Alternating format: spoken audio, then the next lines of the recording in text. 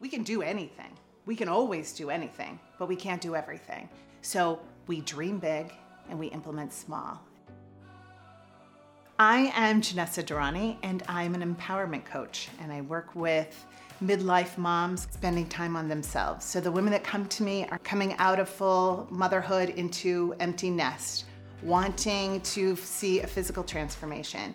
Some are coming out of relationships. Some are wanting to change their role within their company or within their industry, and others are wanting to re-enter the workforce.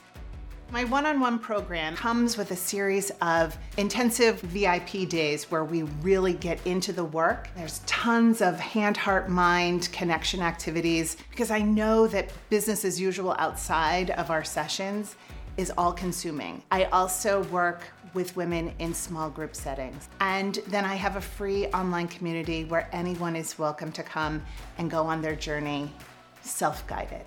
We are not at a place as moms to turn the focus on ourselves. So I hold the mirror so they can see themselves for who they are and what they're capable of and all that is possible. So if you're a midlife mom who's at the intersection of oh yeah and oh crap, then I would love for you to consider booking a 30-minute Priorities Power session so that we can get to the bottom of what you want next.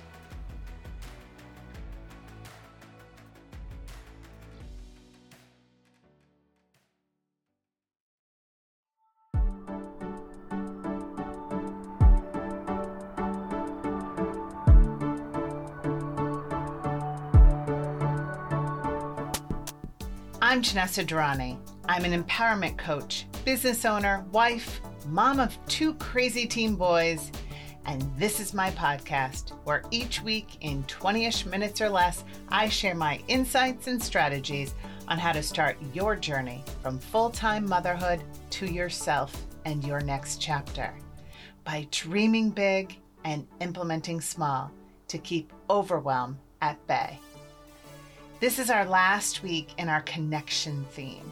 Last week, we brainstormed ways that we could dream big on connecting with those that mattered most, and then a process of dialing back our grand ideas to get to the core of what matters most, and do that now, not when the perfect time arises. Now in this closing week, I want to dig into the simplest, most effective way to connect with anyone. Let's play, my friends. Years ago, we determined that my youngest would benefit from seeing a therapist. That came from, he has a lot of anxiety, he has attention deficit, and it really just kind of rules this world. And so, I don't know, he was probably in 1st or 2nd grade, and we were referred to an amazing social worker who he still works with. And I was like, I don't know how this is going to work. Like, he's afraid of people. Like, how am I going to get him to go there, let alone, like, how is she going to talk to him?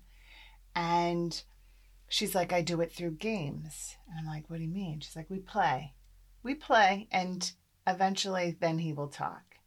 And I was not really that convinced. I was like, I don't understand. Each time I would pick him up, I was like, what did you do? He's like, we play Candyland. And then we played Candyland. And then, I mean, seriously, he's 12 and he would still be very happy in playing a game of Candyland if I hadn't already gotten rid of it. But that idea that while we're playing, our minds can just be, our hands are busy, and our hearts and our minds can connect. And she's brilliant. And years and years, the games have gone from Candyland to now Exploding Kittens. But the premise stays the same, is that she gets him busy and then she gets him talking, and it works. So that piece of that, this whole idea on how play can connect us not only just in the activity, but give us that bond is kind of amazing. And I don't know about you, but I grew up in the 80s, 70s, and 80s. I'm 50, if that gives you a frame of reference. And my parents did not play with us at all. But my fondest memories are going out into my neighborhood and playing until the streetlights came on. And all of my friends, everyone in my neighborhood, I mean, my whole entire town was 9 blocks square, so my neighborhood was the entire town. But all of those connections, I have such fond memories of just doing crazy stuff, from kick the can to riding our bikes to walking the section with all of my friends. But I don't have that with my parents, which kind of bums me out, which also did not prepare me to be a playing mom. When my kids were little, I have boys. So match cars, trains, and the like. I would be happy to set up an elaborate train situation. But then I just want to walk away. I don't want to be Percy and like traversing the train tracks. I would not have wanted to play Barbies if I had had a girl. Like, that type of play just doesn't speak to me. And so I always kind of chalked it up as like, well, my parents didn't play with me. You need to like figure this out yourself. And what I came to realize is that there are forms of play that I love to do and would love to do with my kids at any given moment. There's just some things that I did not. So for me, that was baking, any kind of art activity, going on adventures, and playing board games. That was another thing that we did not have growing up. We did not have games. My parents did not play games with us. And my friend Molly's house had a closet full of games. And I would love going there and just doing that, just having a game night. When Molly and I still get together, we play games. So I have then now kind of leaned into those ways of connecting with my kids and my family in general. And Mir, my youngest, wants nothing more. Like, he is so incredibly delighted if we were to play a family game of baseball in our front yard. And he would like to do this every single day. That being said, not so much for all of the rest of us, but when we do, his face lights up. I didn't have to spend a penny. 4 wiffle balls. And last night, Zane was like trying to hit the wiffle ball with a stick he found in the woods earlier this week. That is brilliance right there. That is connecting on just that basic primal level. Amazing. So this whole idea of coming together in a form of play, you can do this with anyone. It's not just your kids. My husband, the best date night, and I'm telling you, I'm horrible at planning date nights, but the best one that we ever had was when I booked us an appointment at the local climbing gym and we did rock climbing. And another night we went axe throwing, but crazy enough, axe throwing is just so popular that they were sold out by the time we got there. But just watching the other people was amazing.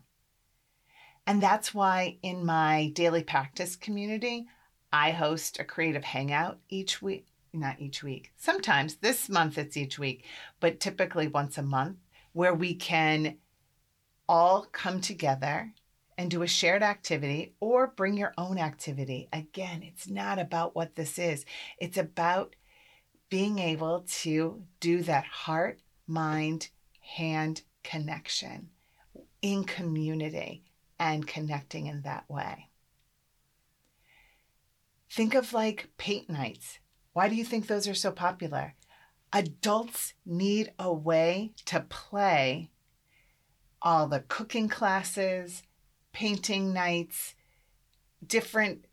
those types of activities are what are bringing people together. That's why during COVID, we were all like, oh my God, what are we going to do? And all those things kind of bubbled up into Zoom. The amount of Zentangling parties that I hosted during the worst of the pandemic was crazy. I couldn't host enough of them. And also think of like pickleball. When I was in middle school, I was like the pickleball champion. And I thought it was something that Mr. Norris, our gym teacher, had made up. I didn't think this was a real thing. And now, 30 years later, there are pickleball courts all over my town. And all of these like middle-aged people coming out and playing tournaments and doing pickup games each evening, like crazy. The gym that I go to is a boot camp gym where there is a big timer on the wall and everyone's having to like kind of compete against each other and get through a series of stations. Zane and I go together. It's been an amazing way of connecting and so much better than like, oh, let me just sit on this treadmill forever and make time stand still. All of these things, how the heck can we gamify? Can we play in every aspect of our lives and doing it with someone else? And so thus we're connecting. Several years ago, I did a course on Coursera and it's called The Science of Happiness, I think. Definitely check it out. It's a professor of, I think, psychology from Yale who teaches this course. She then has gone on to, she has a podcast and so forth. I will find the link and I will add it to the show notes. But it's all on all these studies around happiness and what really makes us happy and what are the things that we think make us happy. So we think that making more money will make us happier. But actually, she finds in her studies that once you've hit that $50,000 mark, and now you have like all of your needs taken care of, any incremental increase over that does not make you happier. It does give you more means. And if used appropriately or used wisely on things that do make you happier, it will make you happier. But just the virtue of having it does not make you happier. So one of the things that she said that using your money on for that will make you happier is experiences. And think of experiences, that's another form of play. If you have an opportunity to give a gift to someone that is either, here is this thing, or here is this experience, let's go and do this, let's go on this trip, let's go to this concert, it then amps up the happiness in the receiver. And as a result, it then amps up the happiness in the giver because they're so appreciative of it. So for Christmas this year for Zane, I got him 4 tickets to a concert for a brass band that he and his marching band buddies were able to go to, and to watch them all go to their first concert and be able to they were just bubbling over with conversation on the way home was amazing. And that, my friends, is play. That's why we as a family go on road trips, because every day is an adventure. Every day has a level of play. Every day, even when we are road tripping, we don't book anything ahead. So we use Hotwire, and which, if you've never used Hotwire, you don't know who you're booking with. I mean, there are ways you can, but for the most part, you just put in, these are what I'm looking for. This is a town I'm looking for. It gives you some options based on their amenities and their star ratings, and then you blindly select it. It isn't until it's purchased, and then it's like, ooh, what did we get? It's always like that exciting factor. So finding these opportunities to put play into your everyday Such an amazing way of connecting. So take a look at your list of the 5 most important people in your life that you want to connect with. That's what we brainstormed several weeks ago. And brainstorm several ideas for how you can play with each one of them. Some ideas might work for several, and so if it's within your family, you could do it as a family. But others might be tailored to them, and it gives you opportunities to just connect with them. Then run it by them, pick one, and book it, like today. Put it on your calendar and then reap the rewards. So last week I was talking about how I wanted to spend more time one-on-one with my kids. And yesterday I went into Harvard Square with my oldest for an art exhibit that my little one totally bailed on. And at first I was bummed that he wasn't going to go with us, but then I realized, like, actually this is something that Zane is going to enjoy more. And last week, after listening to the podcast, one of my community members was telling me that one of the best ways for her to connect to her sons in the car was through music and having them choose the music. And it says so much about them and it gives you something to converse about. And when I tell you, so Zane and I went into Boston yesterday and I was like, oh, you want to pick some music? And it was like a gift. It was such an amazing way, again, to find something to connect on. I feel like so often we're just going through the rote, like, so what did you do? So what do you got coming up? It's just so, And the music conversation, we kept that going all the way home. So reap the rewards of these things, you guys. Connect. Don't make it huge. Don't make it hard. Don't put it off. Just do it. Just do it now. Do it small. Reap the rewards. And if you're ready to start the journey from full-time motherhood to yourself and your what's next, I'm here for all of it. Just check out JanessaDurrani.com to learn more or check this week's show notes. And next week, we start a new theme, imagination. Can't wait to share.